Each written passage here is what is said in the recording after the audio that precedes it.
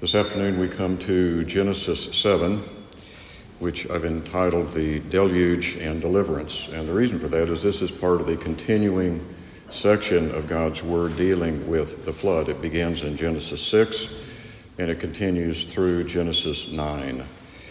And the caption underneath that, I would only add one word. I would add the word continuing obedience to the Lord. And that's important because when we left chapter 6, you may recall the final verse in chapter 6, verse 22.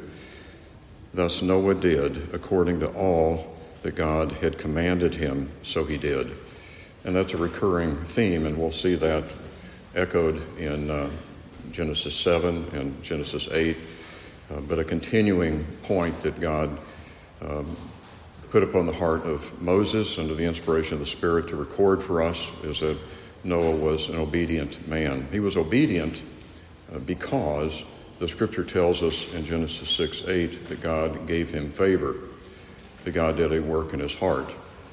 And so he was a righteous man, not because he was righteous in and of himself. He was righteous because God did a work in his heart and created a heart of obedience in him. And so you see a template here in Genesis 6 and Genesis 7, etc., of an obedient man. Now, you'll find a rather disheartening section in Genesis 9 where he was not obedient, but the point to keep in mind is that all of us have feet of clay, but the Lord used Noah in a remarkably powerful way to preserve humanity and certainly to be that human instrumentality through which the messianic promise of Genesis 3:15 would be fulfilled. Without Noah, there would not have been a Messiah, but the Lord's plans are never frustrated. We know that what he ordains, he accomplishes without exception whatsoever.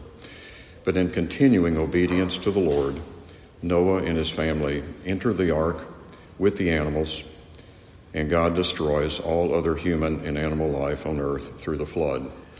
One point that we'll be making toward the end of our time this afternoon is that the flood was universal. There are some, and I've only been able to identify a couple of specific instances of those who advocate a regional flood.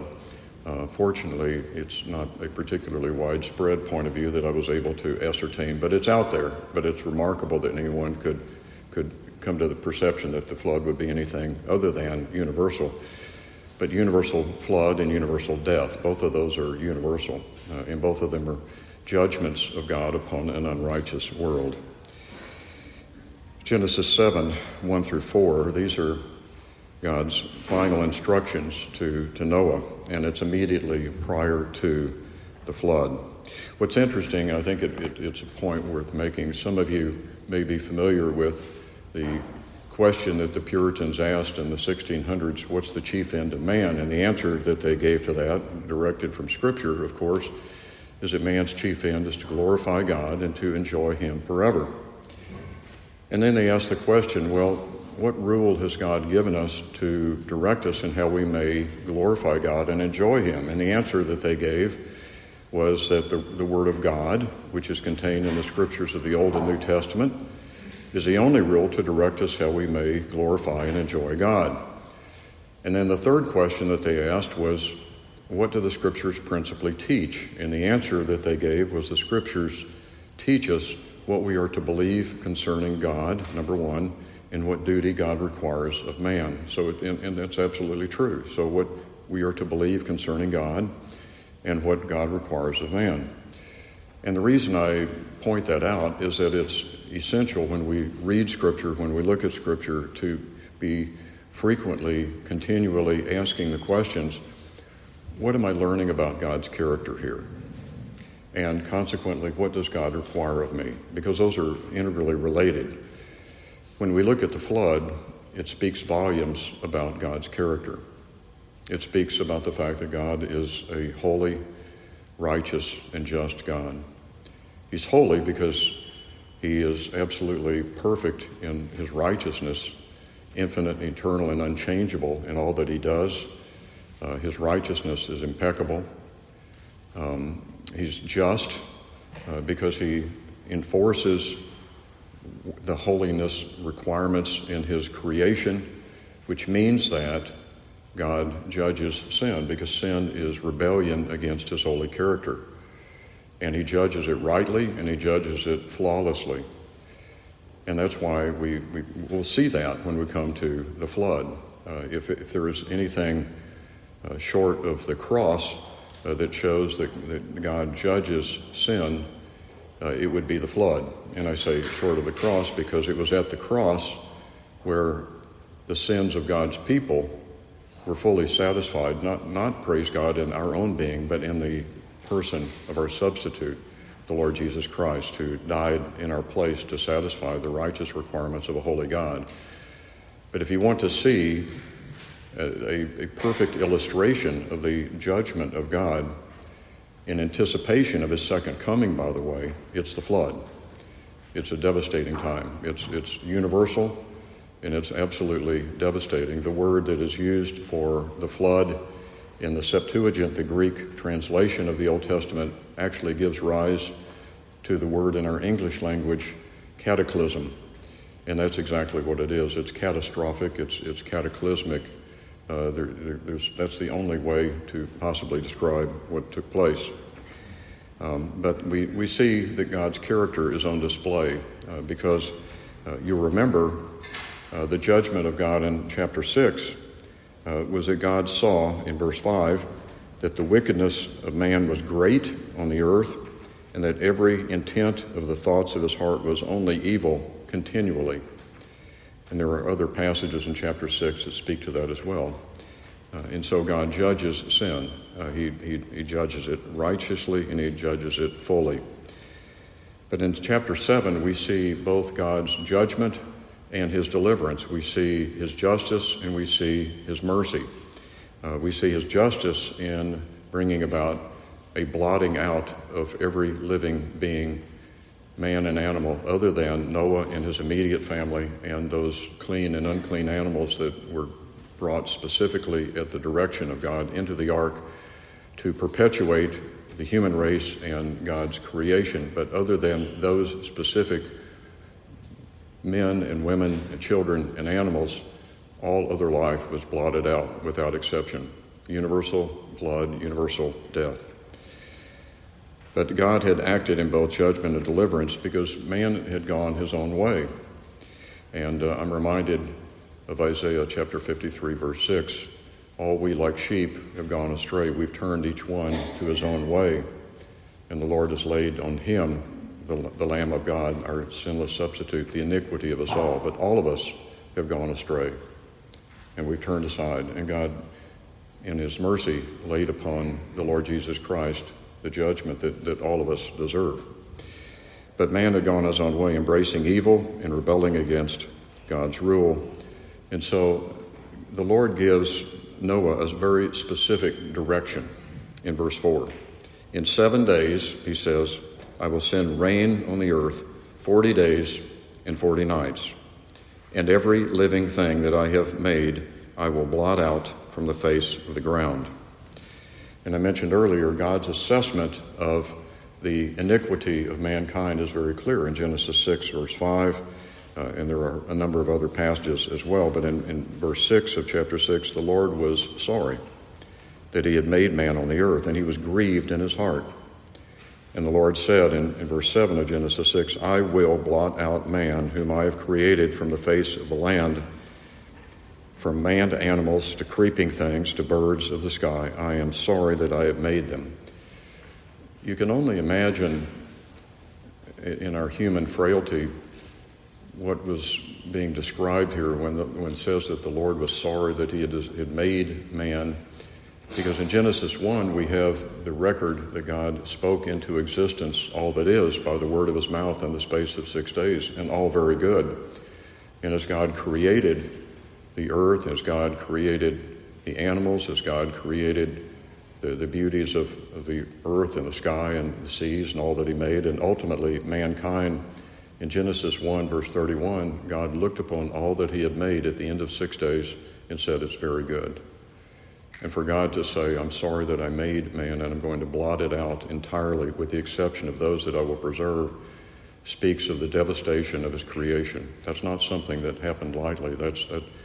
I can't speak to the emotions of God, but I can only sort of set my mind a bit in the right direction and say that when the Scripture says it grieved God that he had made man, he's looking upon the beauty of his creation, and he's seeing a complete devastation of the beauty of what he had made, and just the tarnish of what had taken place in Genesis 3, the effects of sin, and they're all about us, and it continues to our day.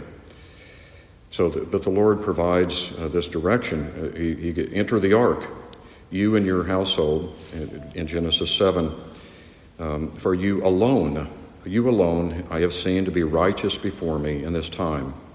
You shall take of you of every clean animal by sevens, and male and his female, and of the animals that are not clean, 2, a male and his female, also of the birds of the sky by sevens, male and female, to keep offspring alive on the face of all the earth. For after 7 more days I will send rain on the earth 40 days and 40 nights, and I will blot out from the face of the land every living creature, every living thing that I have made. It's interesting when the Lord directs Noah to take 7 pairs, male and female, of the clean animals. He's anticipating the fact that there will be a sacrifice at the end, that Noah has to have the means by which he can offer to God a sacrifice.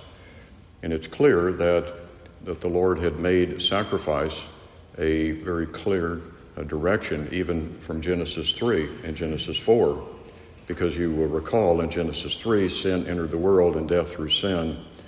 And so you had Adam and Eve suddenly ashamed, and they'd never been ashamed before.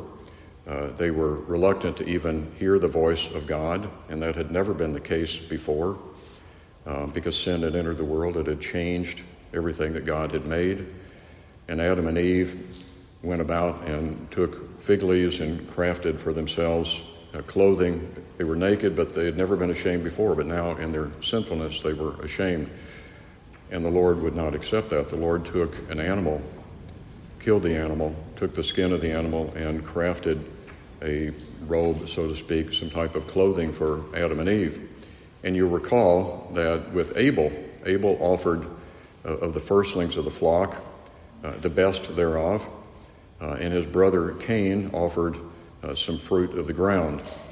And Cain's offering was not deemed to be acceptable before God. Abel's offering was deemed to be acceptable before God. Some people have wondered why that difference exists, and it's clear that Adam and Eve had instructed their children that sacrifice is necessary for God to be appeased, because that's what it took for us to be right before God. We had to be clothed at the expense of another living being. We had to be clothed, and the cost of that was death. There had to be sacrifice. And we know that because Hebrews 11 tells us that Abel's sacrifice was deemed to be a satisfying thing before the face of God. And Cain was given the opportunity, you'll recall, to do something different and to be pleasing before God, and he rejected that. And in his anger towards God, he displaced his anger towards God and murdered his own brother. And so you have this clear direction. It's not specifically recorded for us in verbiage per se, but certainly by way of example, it's absolutely clear that Adam and Eve understood what was required to be covered, and it required death. And Abel understood that, and that's why his sacrifice was deemed to be a righteous sacrifice. And that's why Noah was given the direction to take 7 clean pairs of animals and 2 unclean, because when he would be ultimately emerge from the ark, and he had no specificity at that time. He knew it was going to be 40 days and 40 nights, but he didn't have any idea how long he would be afloat in this ark. But he would discover it would be a little over a year before he would be emerging from the ark. And at that point, we'll see this when we get to a later chapter, the first thing he did was to build an altar before the Lord and to offer a burnt offering before God, a pleasing sacrifice to him. So that's really the essence of why it is that we have these clean and unclean animals being described, in particular 7 pairs of clean animals and the like. Richard Phillips makes a good comment on verses 2 and 3 about what it is that God was preserving. And it speaks to the beauty of God's creation. God created animal life, beasts and flying animals and crawling things, etc. And the Lord desired and ultimately provided a way to preserve animal life as well, because that was part of his original creation. The Lord was providing a way, directing a way whereby humanity could be restored and the rest of God's creation could be restored. It was not simply man alone, but God was providing and directing the means by which animal life and the beauty of God's creation would be restored and perpetuated for us to enjoy. So we see that in the Scripture as well. Top of page 2. Again, just more commentary on the clean animals and the animals that are not clean. The distinction will be clarified on the other side of the flood when Noah offers sacrifices to the Lord. To anticipate this need, God had Noah take extra animals of those that would be offered in sacrifice. And then the explanation for that is what I just provided for you, that there were 7 pairs, male and female. And just as an aside, and it speaks to our day, God has always created a binary world, male and female. There's no ambiguity. There's no other genders out there. It's always required a male and a female to perpetuate life. It was that way in creation, and it's that way now. So when we begin to see culture saying something other than binary, there's only one person in all of creation that could ultimately perpetuate a lie like that, and that's Satan. Has God said that there's a binary world? No, God has said that there's a binary world. There's no question about that. So we don't need to wrestle with the nature of a binary creation. There's male and female, and it's unequivocal. I'm probably preaching to the choir on that, but we need to be aware that even here we see for God to perpetuate his natural creation, he made it very clear that there would be a male and female so that all of animal life and human life could be perpetuated. What's interesting is that in Genesis 7, verses 1 to 16, we have this discussion about these animals being described in a number of details. So God's handiwork is being preserved. And we see, and I mentioned this in an earlier message, but the Lord obviously is sovereign over all things. He directed Noah specifically what to do, and Noah was an obedient servant of the Lord. But it's very specific in Genesis 6 and Genesis 7 that the Lord directed the animals. If you wonder how all of these animals found their way to the ark in a relatively compact time frame, the answer is that Noah was not a particularly adept shepherd. The answer is that God directed his creation. Specifically, the Scripture tells us that the animals came as they'd been commanded by God. So we see God taking all of the steps necessary to perpetuate his creation, including directing those animals to come in pairs, in the appropriate numbers, to the right place, and to be sheltered so that at the end of a little over a year, there would be those animals available to perpetuate God's creation. And so we shouldn't be surprised by that. It's just another instance of God's perfect ways of organizing all things. The top of the next page, it's interesting when in verse 4 of chapter 7, the Scripture says that the Lord says, "For after 7 more days I will send rain on the earth 40 days and 40 nights." If you look at chapter 7, verse 4, and then compare that with chapter 7, verse 10 in your copy of God's Word, what you will see in verse 10 is that it came about after 7 days that the water of the flood came upon the earth. The Lord said there's going to be a flood in 7 days. And the flood came in 7 days. It wasn't 6 days, it wasn't 8 days, it wasn't 2 weeks, it was exactly as he'd ordained. And if you look at the rest of that direction in chapter 7, verse 4, it says, "I will blot out from the face of the land every living thing that I have made." And then look at chapter 7, and that 40 days and 40 nights. We'll look at chapter 7, verse 12. The rain fell upon the earth for how long? 40 days and 40 nights. And so in verse 17, then the flood came upon the earth for 40 days. And so the Lord told Noah that I'm going to send rain in 7 days, and it's going to continue for 40 days and 40 nights. And in 7 exact days it came, and it lasted for exactly 40 days and 40 nights. It reminds me of the creation days, that when we see God describing days, here we have an ordinary use of days. So there's no reason that when we look at Genesis 1 and we see creation days that they should be anything other than the same kind of days that we see in Genesis 7, right? I mean, the only reason that you would have one understanding of a day in Genesis 1 from the understanding of the same word in Genesis 7 is if you're thinking that somehow science is going to embarrass you. And so you have to somehow hedge on what it means for a creation day to exist. But God's use of words is very precise, and it's not ambiguous. 7 days, the rain is going to come. How long did it take God to create the earth and all humanity and animals? 6 days, and the 7th day he rested. Ordinary days. It's the same type of day in Genesis 1 and Genesis 7. And so that's just an aside, but I think it's important that when we begin to interpret Scripture that we see a continuous use of the same language throughout the Scripture. This is not metaphorical, it's not allegorical, it's not poetic, it's history, and that's the genre of language that is being used here. So then we move in Genesis 7, verses 5 through 9, Noah's obedience. And I love chapter 7, verse 5.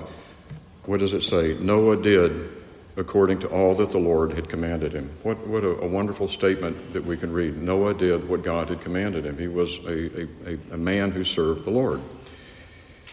So we see that, and then in chapter 7, verse 10, I made mention of this just a little bit earlier. The flood begins exactly on the same time frame that the Lord had directed. In 7 days that there will be a flood.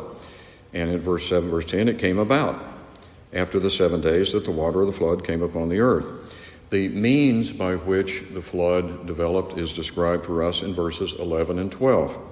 There are 2 aspects to the means by which the flood came about: the fountains of the great deep and the windows of the heaven. And what's interesting is in verse 11, look at the precision that is described here. In the 600th year of Noah's life, in the 2nd month, the 17th day of the month.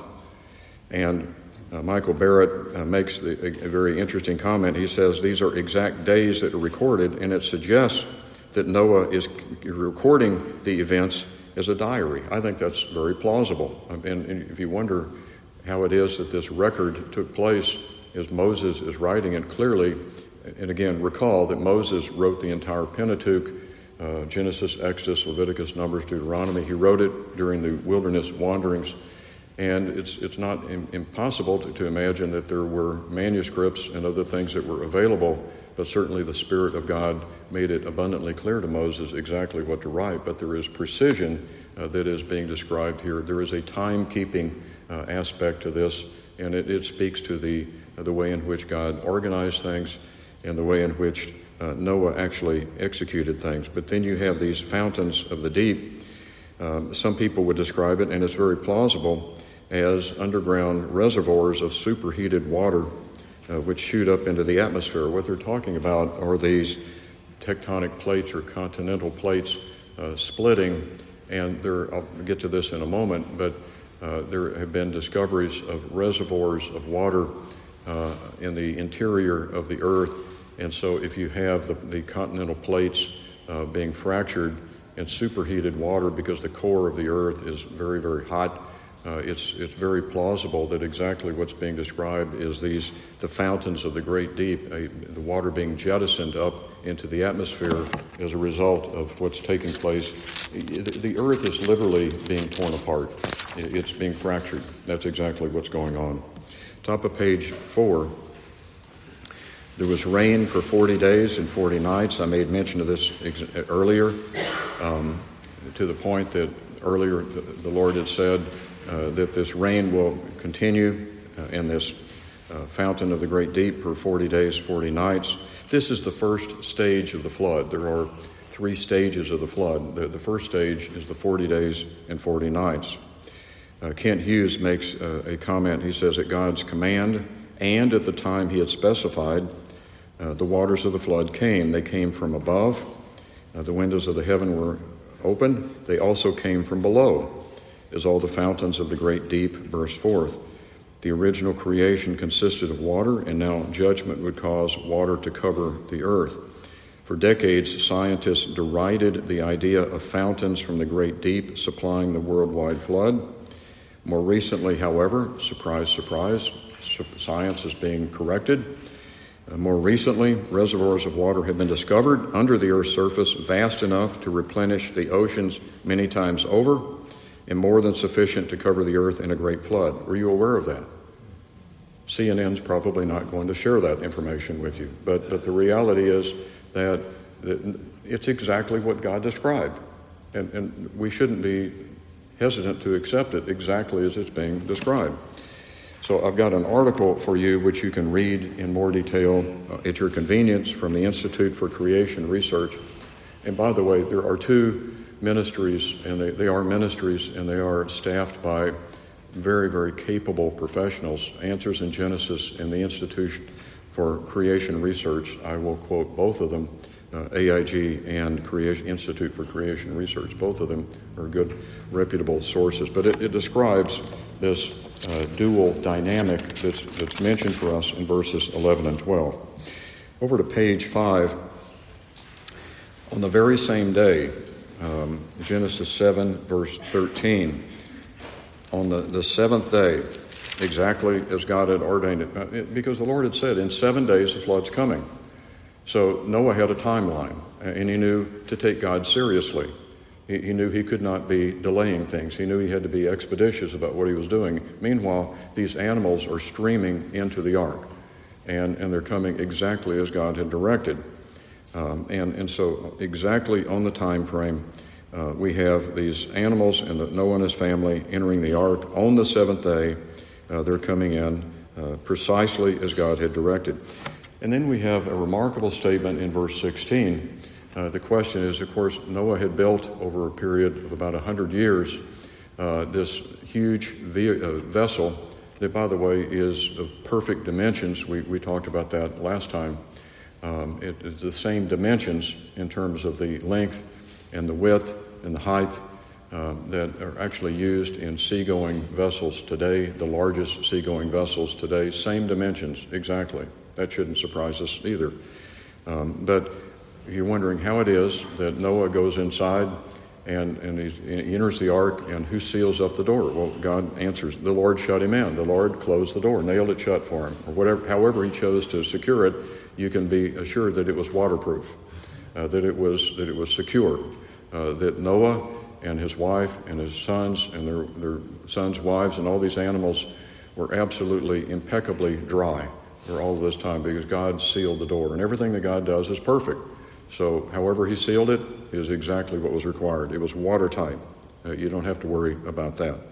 But the Lord shuts him in and he secures his own. And actually it's a picture when God delivers his people, he secures them. They don't have to be worried about being lost, right? I'm reminded of John 10. The Lord Jesus says, no one can snatch them out of my hand. No one can snatch them out of my Father's hand. Our security in the Lord Jesus Christ is in a way pictured by exactly what took place with God shutting the door on the ark for Noah. He brought in his people and his animals, and so you can only stretch the analogy so far. But the Lord brought in his people, and he closed the door, and they were absolutely secure. And so when God preserves his people, he does it in an absolutely faultless fashion. And he does that for us. When he secures a place for us in heaven, he does it in such a way that no one can snatch them out of the Lord Jesus' hands or out of the Father's hand either. Well, top of page 6, we have 2 universals being described here. First of all, the flood is universal. And at the end and I'll try to get to this as quickly as I can. But in the last few pages, there are at least 12 reasons why the flood is universal, or was universal. But we have the flood came upon the earth for 40 days, and water increased and lifted up the ark so that it rose above the earth.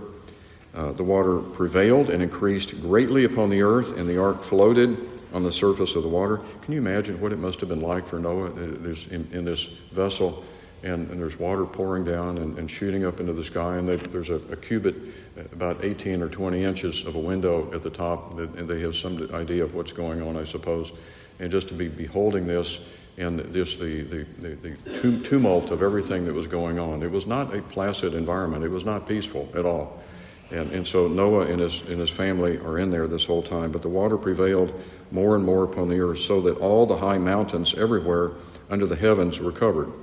All the high mountains everywhere. It doesn't say anything about in a certain region of the earth. It doesn't say mountains in a particular country. It says all the mountains everywhere under the heavens were covered. If that doesn't make the flood universal, I can't imagine what ordinary language means. But the water prevailed 15 cubits higher. That'd be 15 times a foot and a half, so about 22 feet or so, 25 feet, and the mountains were covered. Verse 18, the waters prevailed and increased greatly. Verse 19, the waters prevailed exceedingly. So right in two verses in juxtaposition with each other, you have the waters prevailing greatly and exceedingly.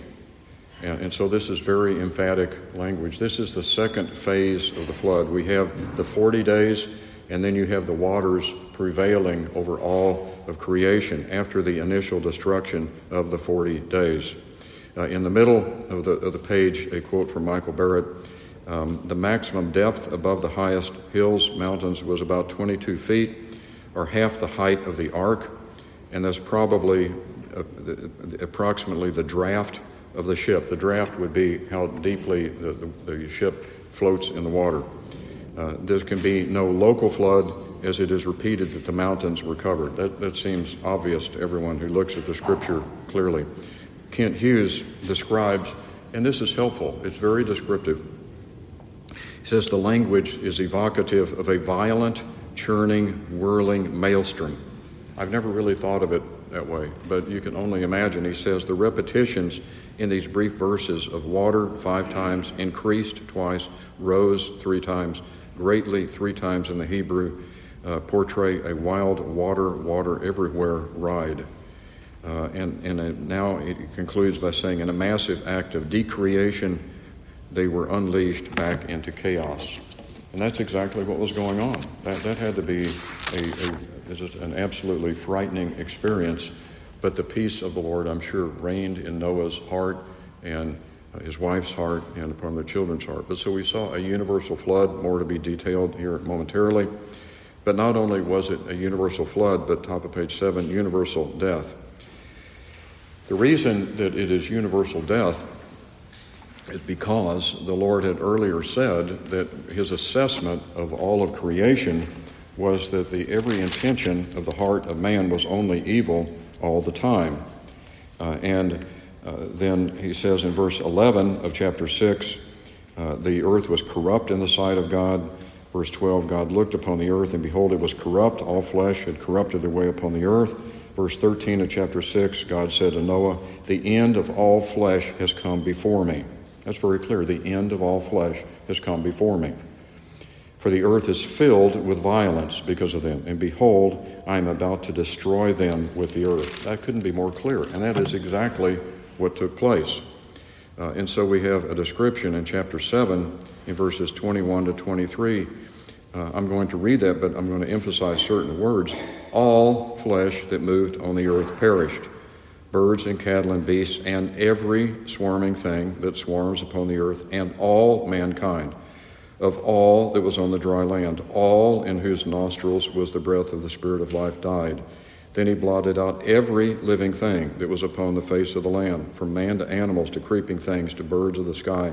They were blotted out from the earth. Only Noah was left, together with those that were with him in the ark. I can't imagine anything more clear than what was just written, that God did exactly what he said he would do. Now, I started our time this afternoon by saying that the Scriptures teach us what we are to believe concerning God and what duty God requires of man. What are you learning about the character of God as you look at this? You're learning that God will not countenance evil. God is a holy God. He judges evil. And a time is coming, just like the days of Noah. In the days of Noah, they were marrying and giving in marriage, carrying on life as if there would be no change, that things would just continue forever. But brothers and sisters, I stand on the authority of the Word of God. It's described for us in 2 Peter and other places. A time is coming when God will again judge the earth, not by water, but by fire. The time is coming. A day of judgment is coming, and evil will not be allowed to persist. And so we're learning that God is absolutely just, and He will not countenance evil. He judges evil. The reason that we have a sure hope is not because we have any intrinsic righteousness in ourselves. We have none. All of our so-called righteous deeds are as filthy rags before a holy God. The reason that we have a sure and certain hope that we will not face the judgment of God as you see in Genesis 7, as you will see later in the second coming in Revelation, is that we are covered by the blood of the Lord Jesus Christ and clothed by His righteousness alone. Apart from that, there is no hope. There is absolutely no hope. There is, in Hebrews 9:27, it is appointed to man once to die, and after that comes judgment. So there is no second chance, there is no purgatory, there is no limbo, there is no reincarnation, there's nothing. When someone dies outside of Christ, it's perdition, and it's eternal conscious torment. And the reason that we've been spared is not because we deserve it, brothers and sisters. We don't deserve it. We're spared because God, in His mercy, set His love upon us in eternity past, even before we were a glint in our mother's eye. Before we were created, God set His saving mercies upon us, and Jesus Christ purchased us for Himself with His own blood. And He died for us. All whom the Father gave to the Son, He died for, and He purchased. And so we don't have to worry about that being the subject of judgment. But this shows that God does not countenance evil. He's righteous and He's holy. And there is no room for discussion on the judgment of God. But the waters prevailed for 150 days. This is the end of the second stage. Bottom of page 7, one commentator says this: no doubt there were people who felt they had no warning and shook angry, incredulous fists at heaven. But the judgment was not a divine whim. Peter reveals to us, 1 Peter 3, that God's patience waited in the days of Noah while the ark was being prepared, 100 years. Noah had been warning mankind for over a century. God's judgment is not capricious. Noah was a preacher of righteousness, the Scripture tells us. For over 100 years, he was saying, you need to be right with God. You need to turn from your sin. And you can bet that what they did was they mocked him. You're building a boat out here in the middle of dry land. You're crazy as a loon. But they did not take seriously the judgment of God any more than today. The time is coming. You will face God. And you can't be playing around with the justice of God. It is absolutely coming. And what do people do? They mock. Top of page 8, Francis Schaeffer says this: God's judgment falls against sin, for God is holy. This goes back to what do we learn concerning God. And there are moral absolutes, and we live in a moral universe. If God does not hate and judge sin, then He is not a holy God. There are no moral absolutes, and we do not live in a moral universe. But the whole Bible resounds with this emphasis: God does hate sin, and God does judge sin. That's sobering words, but it's absolutely true. So when we read Scripture, we have to constantly be asking ourselves, what am I to learn about the character of God? And what duty does God require of me? And it's in bright lights, what we are learning about the character of God. Well, in conclusion, the Lord shut him in. And it's the most dramatic part of the whole chapter. Not just closing the door, but in terms of materially closing the door, but what was taking place. The 3 points that are made in that top of page 9, 3 observations that Rick Phillips brings out. 1, the grace of God. After centuries of ungodliness that was so offensive to His holiness, God still left the door of salvation open until the last possible minute. During all the time that Noah had built and preached, not a single person came to the Lord in faith, so that no one outside of Noah's family would escape the flood. Yet the reason was not a lack of mercy on God's part. Rather, all of the rest of mankind perished in their obstinate refusal to yield to their Maker. Brothers and sisters, if you're in Christ today, and I trust that you are, the only reason that you've turned to Christ is not because it was in your disposition internally to do that. None of us seeks after God. There's not a one. The only reason that any of us have sought after God and been found in Him is because God gave us a new heart with the work of the Holy Spirit in regenerating us and giving us a brand new heart. There is none that seeks after God. Second, the shutting of the door of Noah's ark reminds us that there is a time when the grace of God comes to an end.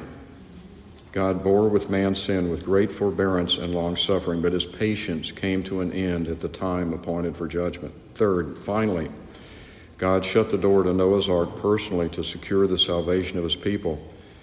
How fearful were the events taking place outside the ark? You can only imagine the banging going on the door and etc., the destruction of all life on the earth. But inside the ark, God's people were safe. God did not leave it to Noah to ensure that the ark was safely sealed. God sealed him in, just as He had taken it upon Himself to secure our salvation. I'm simply going to point out to you something just in the interest of time. Go over to page 11. This is an excerpt from Answers in Genesis on the historicity and global scope of the flood. Points 1 through 5 deal with the historicity of the flood. And then at the bottom of page 11 and continuing on are 12 points that deal with why the flood is global. Go to page 12. The purpose of the flood. The flood was sent to destroy not only sinful man, but also all land animals and birds not in the ark. Birds are mentioned 19 times in Genesis 6 to 9. If the flood was not global, what could birds have done? They could have flown out of the flood zone. Seems obvious. Number 2, the height of the flood. Only a global flood would cover all of the high mountains under the heavens by at least 15 cubits, about 25 feet. The duration of the flood. From the beginning of the flood until the people and animals disembarked was 371 days. The reference to 40 days refers to a continuous torrential rains, but the fountains of the deep did not close and the rains did not stop until the 150th day. Then it took another 221 days for the waters to retreat. No local flood could last that long. The purpose of the ark. God told Noah to take into the ark the birds, land animals, etc., so as to repopulate the earth after the flood. If the flood would have been localized in the Middle East, the ark would have been totally unnecessary. I love this last comment. As for Noah and his family, they could have gone on a vacation to Egypt or Europe. The ark was only and absolutely essential if the flood was global. I like the sense of humor there, but it's true. Number 5, the volume of the ark. Unnecessarily large to save only a few animals, birds, and people from a local flood. Number 6, the landing of the ark. It landed in the mountains, plural in Hebrew, of Ararat, probably modern-day eastern Turkey, near the top of the highest mountain, somewhere in that region. It took 74 days before any nearby mountains could be seen. No local flood could raise the ark to this altitude. 7, the rainbow promise. God promised to Noah and his family and the animals that the earth itself would never again send another flood to destroy them. If the flood had been local, then God lied, because since then there have been many local floods that have killed animals and people and destroyed large animals of land.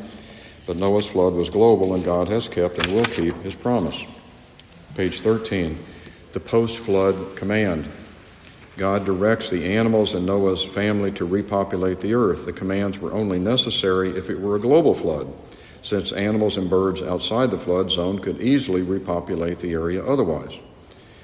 Number 9, repetitious of universal terms. I made mention of this earlier, the all, the every, the under the heavens, etc. Number 10, a rather technical explanation. You can read this at your leisure, but it describes covering all of the earth.